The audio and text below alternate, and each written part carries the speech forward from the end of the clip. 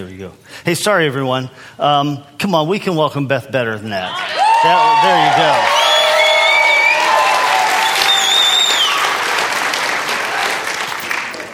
There you go. That's much better. Thank you.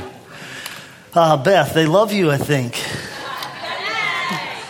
They're going to love you a whole lot more after they hear your story, too, just to get to know you.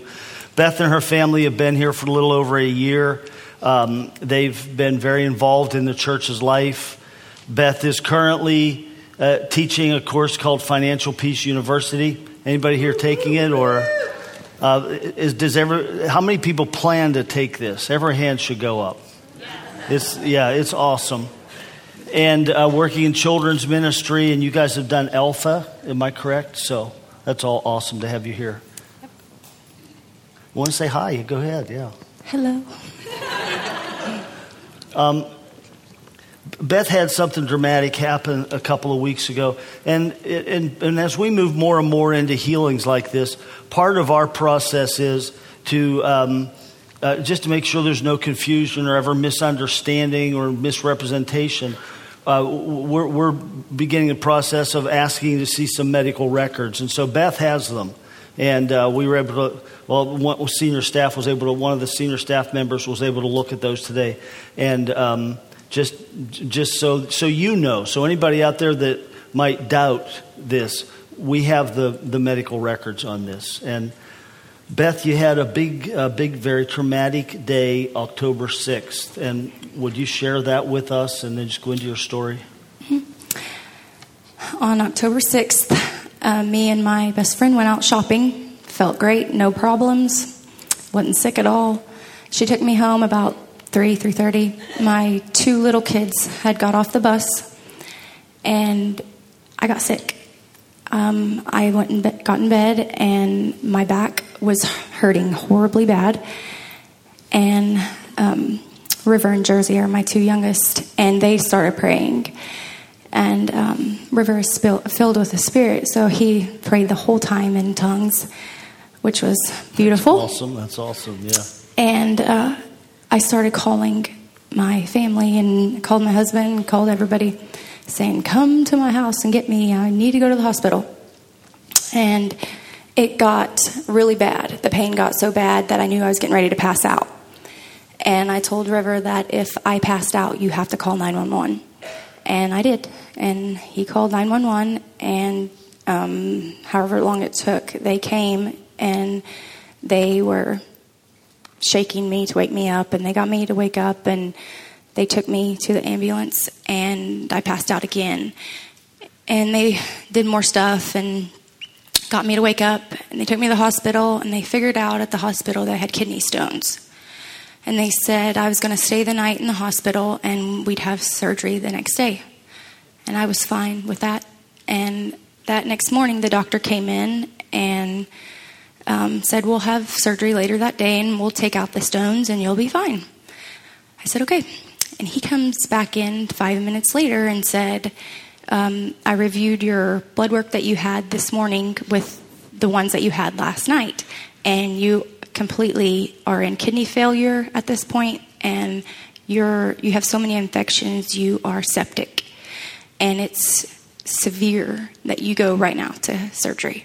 And I said, no, there's nobody here with me. I'm by myself, and this wasn't planned. And I was very upset. And I said, I have to call my family, and I have to call my church. And he's like, too bad, let's go. And so as I'm being wheeled down the hall in the bed, I'm calling people.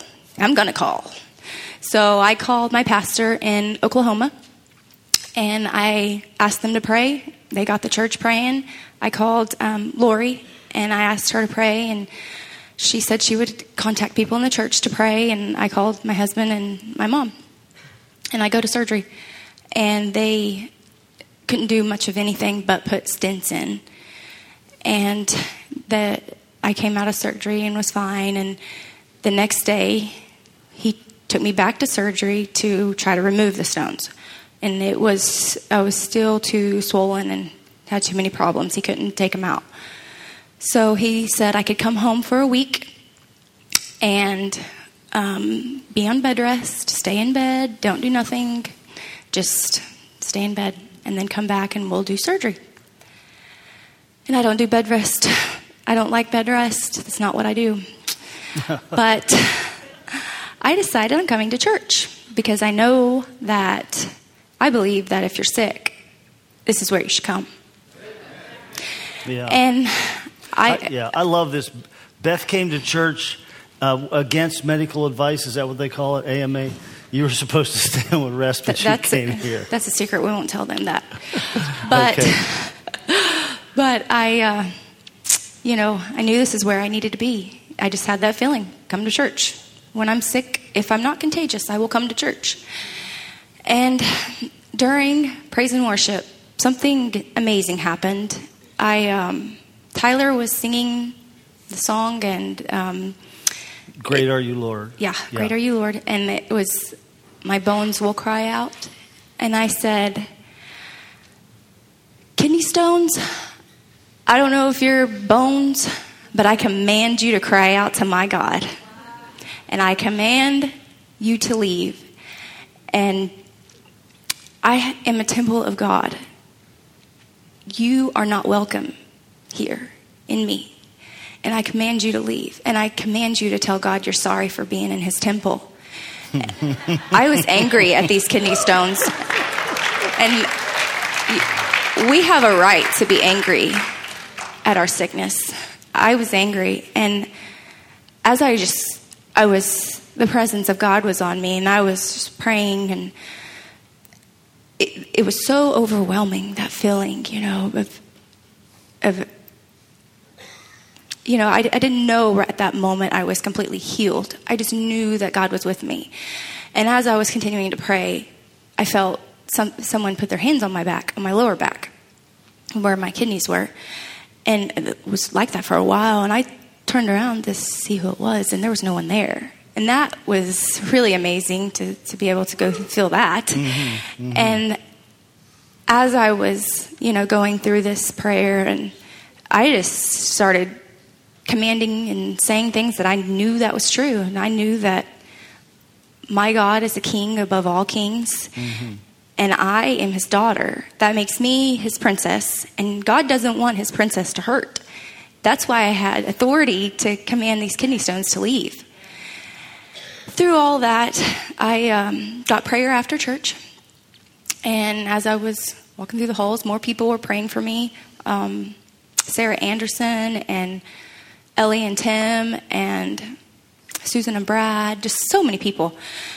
And there was just some amazing things about coming to church when you're sick. It just makes you feel better. And so I go home, everything's fine. The next day, in the afternoon, my kids were home. I had another attack. And I didn't know why or what was wrong. And I call Bubba and I tell him, come home, I need you now. And I call my doctor and he says, this could happen. Just go back to the hospital and they will check you out. And it was just the same pain as the first time. And Bubba came home and took me to the hospital, and I couldn't walk. I mean, it was bad. And they found that I had blood clot. And they gave me medicine to take it away, and I was fine after that. And then I came home and went to church again. Same thing, getting a lot of prayer and just feeling great. Then I go for my big surgery. I'm kind of, really excited about this surgery. And as I was waiting, they told me it's going to take 30 minutes for this. They were going to go up there and break them all up and take them all out. And I'm excited, I go in this surgery, and I come out and I find out that it took 3.5 hours. And I didn't know why. And so I stayed at the hospital a couple days, and then that following Wednesday is when I had my doctor's appointment. And so I go and talk to my doctor with all these questions. Why did it take 3.5 hours? It's only supposed to take 30 minutes. Did you get all the stones? Did you, what'd you do? And this is where it gets good. He says, well, I couldn't find them. I'm like, what? Couldn't find them? I was like, what do you mean? And he said, why it took so long was they have a camera, and he went inside and couldn't find anything. So he calls the ultrasound lady to come in and do an ultrasound. She couldn't find anything. So then he calls the CAT scan guy, and he comes in and does a CAT scan. He couldn't find anything. So he calls back to the ultrasound lady. She comes back and does the ultrasound while he does the camera. So they do it both at the same time, and they think they're going to find him, you know. And from the beginning, he tells me, I have a kidney stone bigger than a golf ball. And then I have 9 other ones that are pretty big. And they can't find those. That's pretty big to not be able to find. And I said, you know, where could they have gone? I mean, could I have passed that and maybe not known? And he's like, no, that's not coming out of your body. And I'm like, okay, then could you have gave me medicine that dissolved them? You know, nope, there's no medicine. And he said, did you go to a holistic healer? And I said, I don't know what a holistic healer is, but I am Christian, and I did go to church. And I do believe that God healed me. And that's kind of when our conversation kind of went downhill. He wasn't a Christian, so. But I just kept going and trying to keep the conversation going. And I said, well, what are you going to do? Like, what's now? What's now? What do we do? And he just, I said, well, what's your explanation of this? You know, what are we going to do? What are we going to write down? You know, because he had his little tablet thing he's typing on. And he just typed in unknown. And I said, can we put miracle next to that? But he wouldn't do that. But I know it was a miracle, and I know that God healed me. And I know that, you know, God's our great physician, and he's in the healing business. It's what he does. That's right. That's right. Awesome. Yeah. Yeah.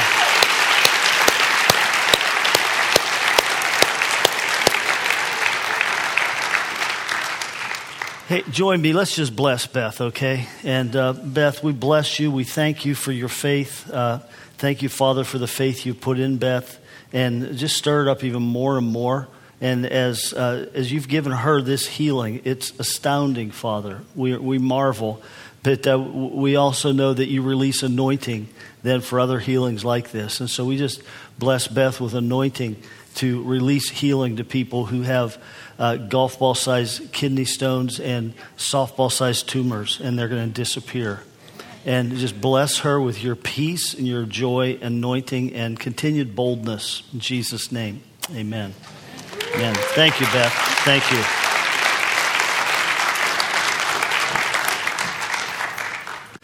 And Beth, you did a great job. Thank you for sharing your heart and your life with us. Thank you. It's really cool.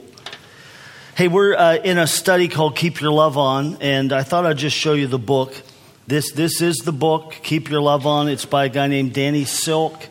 It has had an impact on our lives here. The staff has read this all together and discussed it on a weekly basis. Maybe a year ago now. But you can buy these on Amazon. And I would encourage you, get a copy and have a copy to read along. And there'll be things in the book that we don't actually do during the series and vice versa. So you'll be able to really grow by having that book for yourself. But I wanted to start off by telling you a story about the last time I was in Zimbabwe. You know, we're leaving for Zimbabwe tomorrow, as Amanda just shared. And it's no small thing. I mean, no small thing in the respect that we are going on a 17-hour flight from Atlanta to Johannesburg. But we'll handle that okay. But when we get there, interacting with people, getting to know people from a different culture and a different kind of cultural mindset, where here in our culture, it's so easy for us to meet somebody and just go right into business. You know, if you're meeting them for some purpose, we meet and we just go straight into it. Whereas in African culture, it's all about family. It's all about relationship. It's all about connecting heart to heart. And so there's this whole period of time where it's not really about the issue that you came to talk about, or that you're meeting to talk about, but it's just about connecting with the other person as a real human being and knowing something about their life and opening up your heart so they know something about yours. And that's really a lot of what we're going to talk about today in this message. The message today, the title is The Truth Comes Out. And you might have heard that saying probably more than likely in a detective movie or a movie where someone's in court and finally, they've been hiding the truth and finally someone discovers the truth and the truth comes out. Kind of has that connotation to it.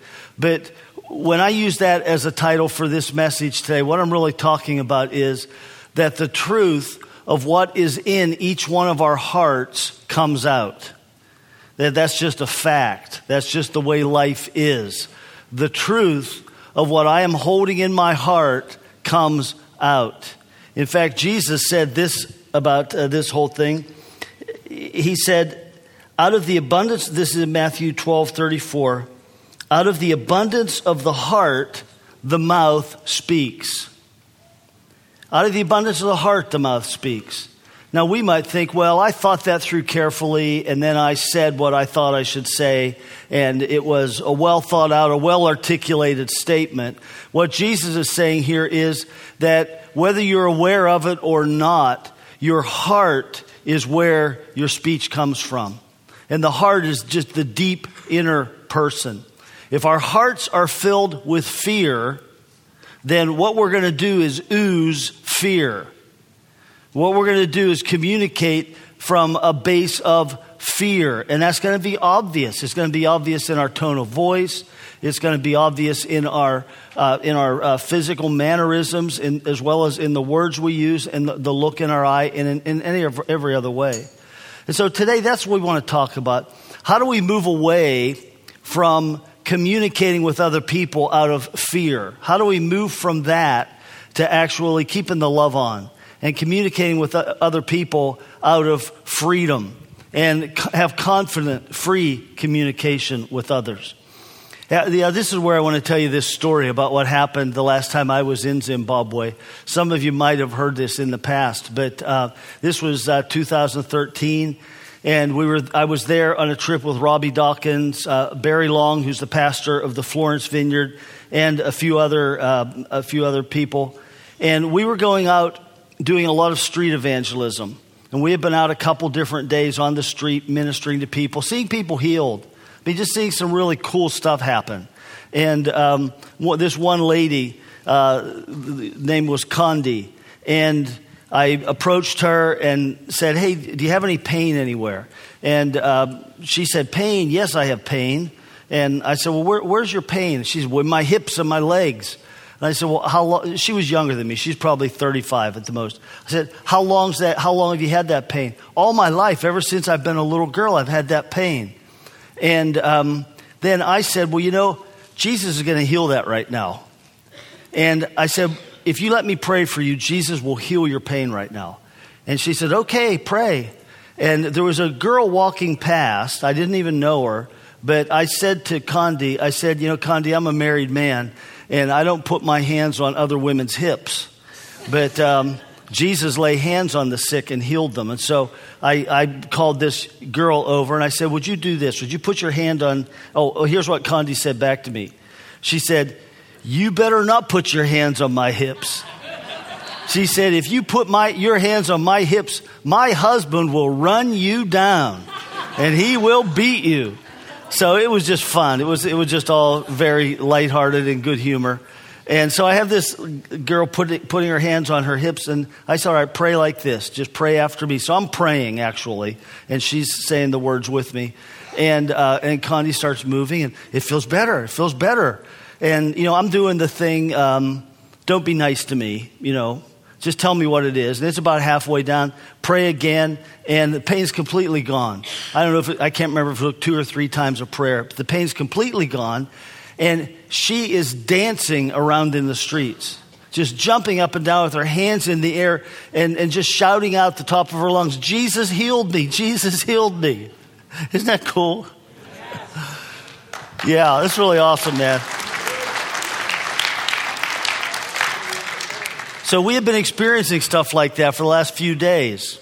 And this story I want to get to right now was a morning event, and we went out to a bus terminal. And it's not a bus terminal as a building, but like an area where all the buses flow through. And it was like a horseshoe curve up around, and where by buses I mean vans, little vans that are coming and picking people up and taking them all over in the city. And there's hundreds of people just milling about there. And we get out of the van, and Robbie Dawkins yells at the top of his lungs, "Jesus is going to heal someone here today. Is anybody sick?" So he attracts a crowd, a number of people, and he's praying for people for healing. And I took 3 young Zimbabweans with me. They were all 3 black Africans, and we're going down through the crowd trying to find someone to pray for. And we get refused probably a dozen times, which is unusual because it's a much more conversant culture. And so we're going along, and finally we come to this place where they start interacting with this elderly gentleman, and he's sitting down on the curb, and the 3 of them are talking to him, and he's shaking his head yes, and he's answering. And I'm thinking, okay, they got one. They're going to get to pray for him. I'm proud of them. They persevered. This is great. They can pray for him, then we'll go back. But as they're praying for him, let's say he's sitting right there on the curb facing this direction. The 3 of them are right here like that. 3 of them, and I'm standing over about here, this far away, just watching. And a guy came out from this direction. He walked right down in between the 2 on this side, the 2 guys. One was a young lady, and he put his hands on them and pushed this one aside and just elbowed this one out of the way, and was very aggressive. And then he stood there and he leaned in like this, and he just he was yelling at this old man and just throwing his finger at him like that to make his points, and just yelling at him in the native language called Shona. I don't speak Shona, but I knew he was saying bad stuff. It was obvious. And so he does that for 15 seconds, 20 seconds, and then he backs off, and the 3 of them come back to this old gentleman. And he's just sitting there shaking his head now, mumbling. And I said, "What did he say?" And they said, "He won't let us pray for him now. He's afraid." I said, "Why? What did that guy say to him?" And they said, "He said that if this man lets us pray for him, that guy and his friends," and there were 3 other guys with him, "will come back later and beat him. And so he's not about to let us pray for him because he doesn't want to get beaten."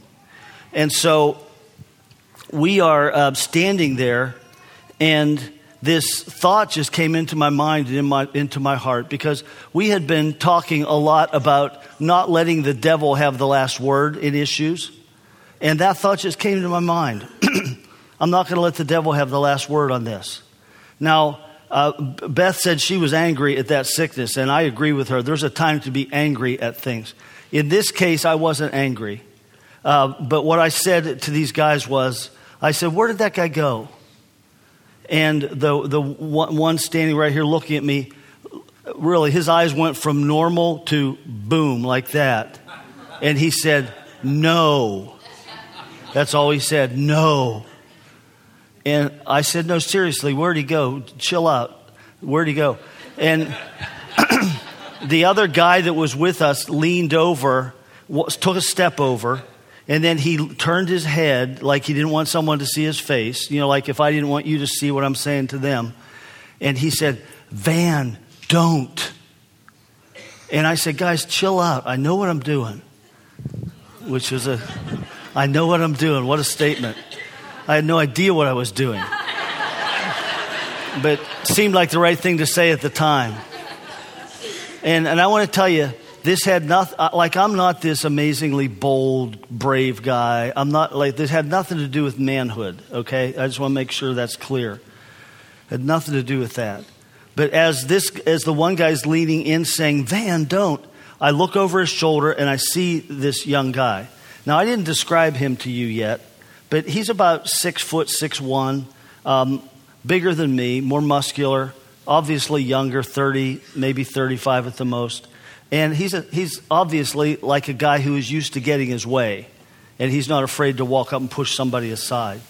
And so when I look, our eyes met, and we locked eyes and never broke eye contact through this whole thing, okay? And so I walked over to him, and I just said, "Hey, man, how you doing?" And he spits back at me the words, "What do you care how I'm doing? Why would you care how I am doing?" And I just shrugged my shoulders and said, "I don't know, man, but I do care. And I'm just standing here just saying, I just want to know how you're doing." And he spits answers back at me again. "Why do you care? Why would you care? Who are you?" And then he gets into, "Why are you here?" And I'm just giving him answers. I'm just saying, "Yeah, man, I do care. Yeah, hey, my name is Van. Like to meet you." And he says to me, "Why are you here in my country?" And there's a lot of racial tension there. So he says this, "There are too many white people here already." And I didn't answer. And he said, "Don't you have enough problems in your own nation?" And I said, "Yeah, man." I said, "I'm from the United States. I'm from America." I think I said, "We have more problems than we know what to do with." And by this time, his next question wasn't so much filled with anger as it was exasperation. And the tone changed, I could tell. And it was then, he said, "Then why are you here?" And it wasn't with the same anger that he had said it before. Do you know what had happened in those 30 seconds? I don't know how long it took, maybe 45 seconds of interchange between us. We started to connect. There was some connection that was taking place. And he was able to lower his shield, lower some of that anger. And then he says to me, when I said that about America and all the problems, he said, "Then why are you here?" And I said, "Because Jesus sent me here." And he looked at me for a few seconds, and he's leaning back up against the car the whole time. And then in one motion, he reaches out his hand to shake my hand, and he stands up and starts to walk. And he says, "Well, in that case, then God bless you." And he's leaving like this. And I'm still standing right here, and I had his hand. And I don't know what possessed me to do this, but I did it. I held onto his hand. I didn't let go. And so as he's taking this step and his arm is back like this, and I jerked it. I jerked his arm. And it was kind of like he looked back at me, and then he looked at me, and in his eyes, he said, "Do you know what you're doing right now?" And I just leaned up into him and got as close to him as I could. And I just said, "Man," I said, "God bless you. I'm here to say God bless you. Jesus loves you. It's God's love for you." And then I let go, and he walked away. I have no idea what happened in that man's life. I don't know if I don't know. But I know at that moment, that was a kingdom encounter. And there was something of the love of God that was flowing in that thing. And there was blessing that was flowing. And if nothing else, it was blessing flowing for me. And yet at the same time, I think God's doing something in that guy's life. This didn't happen just randomly. But what was it? I mean, how was it that we connected? I didn't know his background. I didn't have any time to ask him, did you grow up in a big family or a small family? Are you from the city or are you from a village? What's your father? None of that. But somehow we connected, and I think here's what it was. In that moment of time, I had no fear in my heart. Just no fear. I had just no fear whatsoever, and I had no judgment against him. When I thought and said to myself, we're not going to let the devil have the last word on this, I didn't mean him. I meant the devil. And the Bible says that we don't wrestle against flesh and blood. We wrestle against principalities and powers and workers, evil spirits that work in the darkness. So this guy wasn't the enemy. And for those moments, God just gave me this grace to see that. And so I had no fear and I had no judgment of him. And it was just sincere. I wanted to get to know the guy. I wanted to see how he was doing. And I want to say that if we can begin to walk in that, dealing with the fear and not judging the other, dealing with that, then we're going to see relationship stuff just open up in our lives in a new way that we've never even deemed possible. And we're going to see people that we might have thought to this point are hostile towards us, and we might even think they hate Jesus because of the way they treat us. But if we can deal with the fear, and if we can deal with the judgment, and you know what happens when that happens? Then the love flows. Love flows. And when love flows, then other people see something of what God has for them. And when that happens, we're going to see in our personal relationships, things change and turn around, and we're going to see people come to faith in Jesus that will be astounded by because we thought they hated God. And so this whole idea of the truth coming out, we need to look at our hearts and we need to ask, okay, what's in there? So what's coming out? What's in there? What's going to come out? And one of the greatest hindrances, probably the greatest hindrance to relational connections, and really we have to take this up. We have to recognize it is connection I'm shooting for, not convincing. If I had gone over to that man thinking, all right, I've got to convince him that what he just did was wrong, and someone needs to teach him a lesson about manners and about kindness. Man, if I had gone up to him with any of that in my heart, I might still be in the hospital. No judgment, just hurting person. We want to get to know them. No judgment. When we can begin to live that way, then the Spirit of God flows through us. But when fear controls our hearts, when fear is the motivating factor in most relationships, and the fear that I'm going to be hurt somehow in this relationship, the fear that if I reveal what I'm really thinking, then you're not going to want to be around me anymore. And it might be simply, I would rather go to McDonald's than Skyline. You know, I mean, it can be that simple. It's not like I have deep, dark thoughts. It's just I'm with a group of people and someone says, hey, we're all going out to Waltz, or we're all going out for pizza. And is that okay with everybody? And I've been to Waltz 5 times in the last week, or I've been out for pizza all week long, and I don't want pizza, but I don't dare say anything because I'm afraid if I exert my preferences, that's going to upset the group, or somehow I don't deserve to speak my preference. And so I just say, yeah, that's okay. It's all right. And that's all fear. That's fear of being rejected. And so when we can begin to move past that, then we're making some great headway in our growth and our ability to love people and to keep the love on. You remember what that phrase means? It is keep the switch on, keep the love turned on. It doesn't mean like keep a coat on that says love or anything like that, but just like the power, we keep the power switch on so that the power flows and the light shines. I keep yielded to Jesus. I keep the love switch on for the Holy Spirit to flow into me, and He pours the love of God in me, into me, and then His love flows out of me towards others. And dealing with this whole idea of fear, though, is so important to the whole thing, because if in my heart there's fear, it's going to ooze out.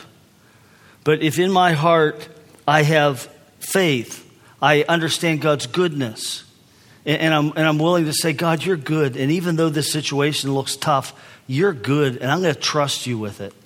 And I'm going to trust you that you have something good in this for me, and I can walk into this because you're going to be with me. And that doesn't mean that everything's going to be easy or everything's going to work out in a human way of thinking, but it means Jesus is with me. He is good. And we're going to plow through this together, and somehow we're going to advance His kingdom. And we're going to fulfill our purpose that God's given us. And so when we walk with that confidence in God's goodness, then we release that everywhere we go. Because in Proverbs 4:23, it says, watch over your heart with all diligence, for out of it flow the springs of life. Now, a spring that is flowing it's just like an unconscious thing. It's picturing here the idea that whatever's in there just flows out. And so if I'm going to walk in trust and faith in God's goodness, then that's going to ooze out of me, and I'm going to carry that into every atmosphere I go into, and it's going to come out and it's going to bless other people. But if I carry fear with me, then what fear is, it is self-protective. And then I hide. And the goal for fear is not connection. The goal for fear is safety. And safety means I don't reveal, because I just don't know what will happen if I reveal. And so this whole idea of keeping our love on is just a powerful, powerful thing that I think is going to change a lot of our lives as we continue to go through this series. But you remember a few weeks ago, we talked about powerful people and powerless people. Remember that? And the powerful people are people who would say something like this: I take responsibility for my life and the choices I make. So I take responsibility. I'm not a victim. I take responsibility for my life and the choices I make. And by that, I am able to love you, because I can choose to love you. I can choose to serve you. The powerless person says, I can't take responsibility for my life because I don't have any choices. They feel like they're just constantly the victim of circumstances and of other people's thoughts and actions. And so they don't feel like they have any power to direct life or to make choices. And so that person really can't love, because they're trapped in a system that gives them no choices according to their own thinking and in their own mind. And so this shows up in different ways. And there are some classic communication patterns that come out of fear. One of them is the passive communication. And you guys have heard this. I'm sure anyone who's taken a minor psychology course has heard these things. But a passive communicator is someone who, as I've already said, will not speak what they're thinking for fear of rejection.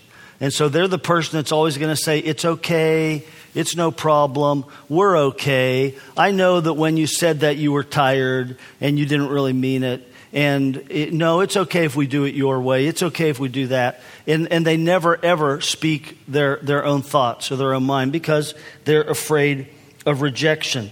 And that's so often viewed as spirituality in the church, but it really is not.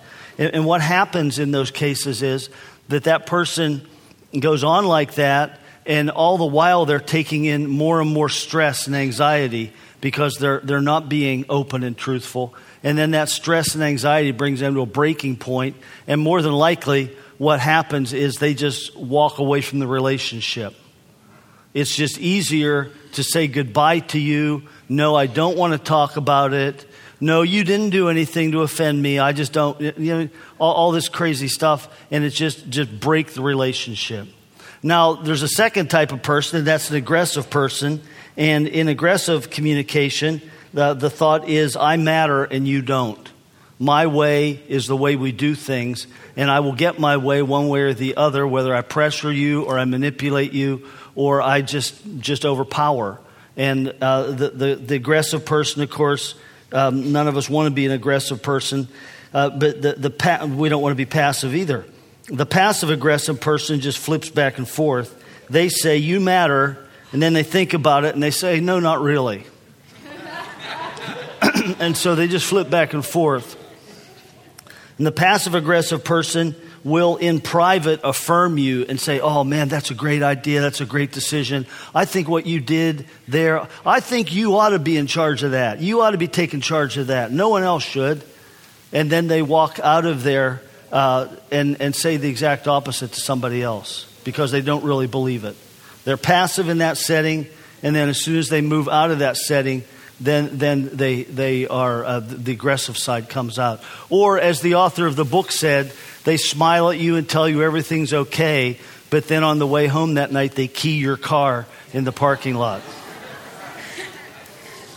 Okay, so in the book, the author talks about assertive communication. Not being passive, not being aggressive, not being passive-aggressive, but being assertive. Now, for some reason, I don't like the word assertive, okay? I don't know why, but in my mind, it brings up these connotations still of someone who's a little bit too pushy. And so at any rate, I came up with a different word. And so the other guys that are speaking in this series, men and women, you have to take note of this. Instead of the assertive communicator, we're going to call it the confident communicator. Okay? Confident communication. Confident, free. No fear, confident and free. And the confident communicator, do you know what they will say to a passive person who has their attention? At some point in the conversation, they're going to say, now, what do you think you're going to do about this? Have you thought that through yet? What steps you're going to take? Or they might say, hey, I really need to ask, do you just want to unload right now? Are you just venting, or do you want me to help you figure out your next steps in this problem with this person? Because if all you want to do is vent, then I think we've gone far enough with that, and I have other things to do. Okay, that's the confident communicator. In love. And to the aggressive person, the confident communicator is going to at some point just say, hey, I got to tell you, I don't feel very good about this conversation right now, or where it's headed, or actually the way you're conversing, because, well, there you just did it again. You interrupt me. You don't let me finish a thought, and you keep insinuating that I have wrong motives, and you're insinuating that if I don't do it your way, I don't care about you, and I'm not good with that. So we'll talk again, but when we talk again, we got to do it a different way. So then, to the passive aggressive, it's just as simple as, hey, are you sure we're hitting on everything we need to here? Yeah, I just have a sense there might be something else going on, and I really want to hear it because I really value my relationship with you, and I really care about you, and I want to know what's going on. And if there's something going on, would you just trust me and share that with me? And so the confident person has the ability to break through some of these communication issues. But how do we grow in that? How do we become more confident in our communication? And I think it's as simple as this. It's just becoming more confident in life. It's not just in communication, but it's just in life. And the first thing is, who am I? When people live out of fear, fear brings confusion. And if a person lives with fear, then they probably don't even know who they are, or they haven't thought about it. They really don't know what direction God's leading them in life or what their preferences are. But the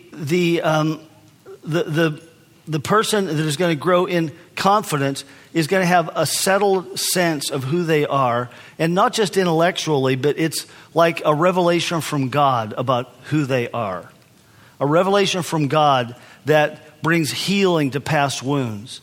And sometimes what we need in letting that revelation from God just flow into us and soak into us is just pointed healing prayer over issues, over things like, you remember that time that you got made fun of in front of everybody in the cafeteria when you were in 7th grade, and you don't realize this, but that moment was a moment that represents a whole bunch of other smaller moments in your life around that time, and you just remember that one because it's big enough to remember, and it undermines somehow your sense of confidence that you could be actually acceptable to these other people, that everybody's not going to mock you or make fun of you.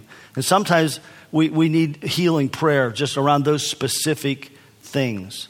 But it starts with our identity in Christ, okay?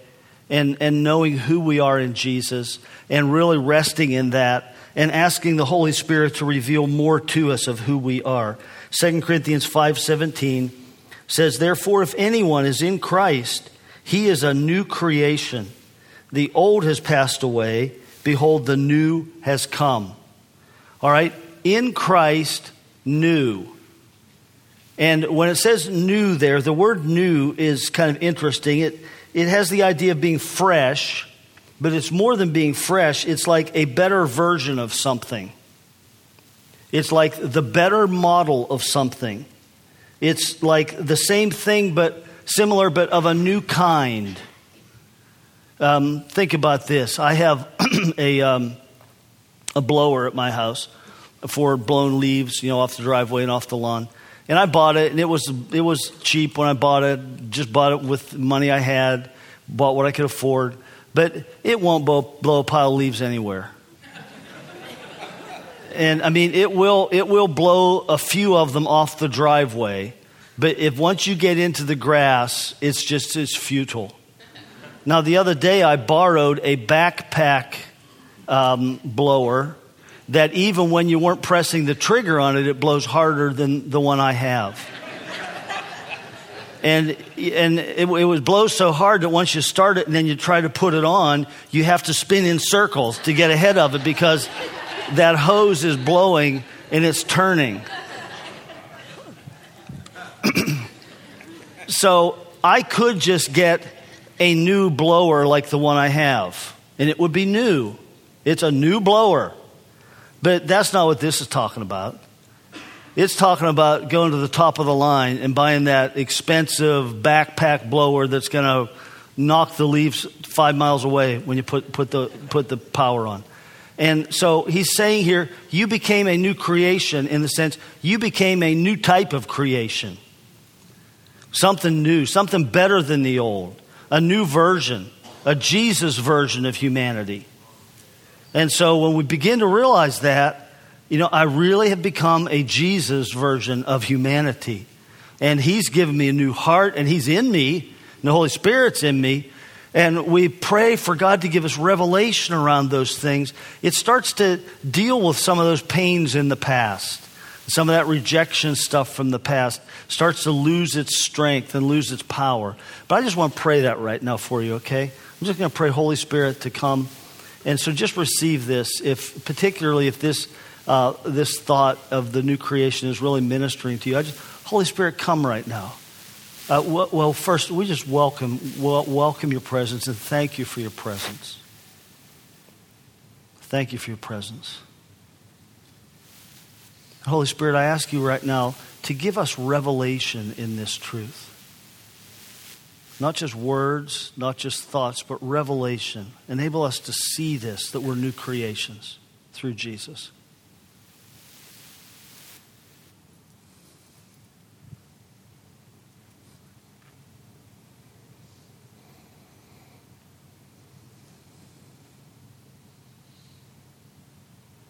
Thank you, Lord. Okay, some of you just started to get a glimpse of what this means.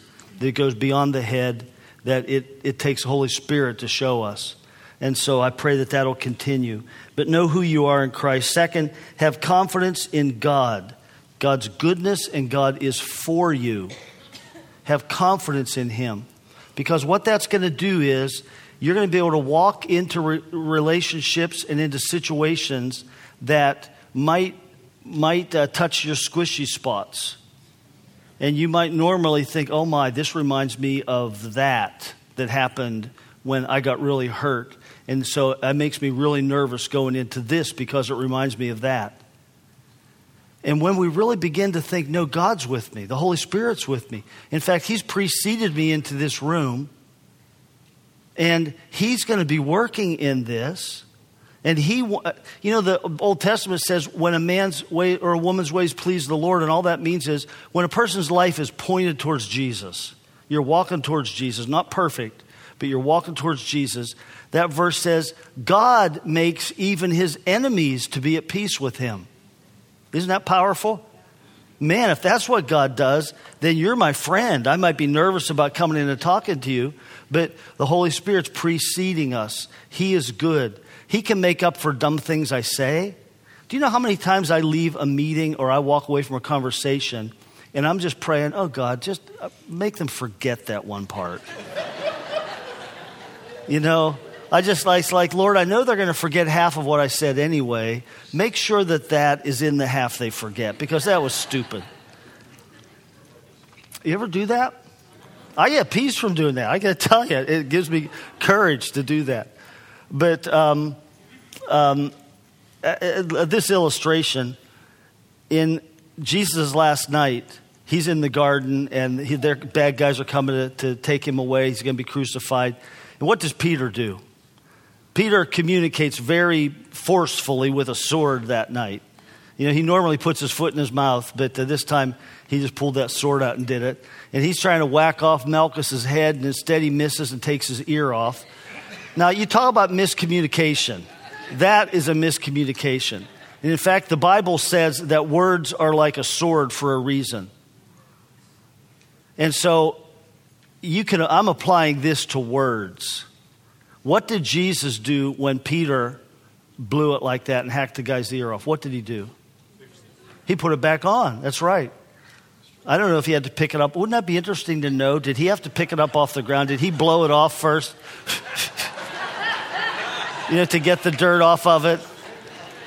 And then he puts it back on and it heals instantly.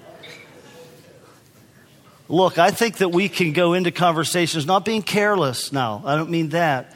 But with peace and confidence. If I do say something stupid, Jesus can fix that.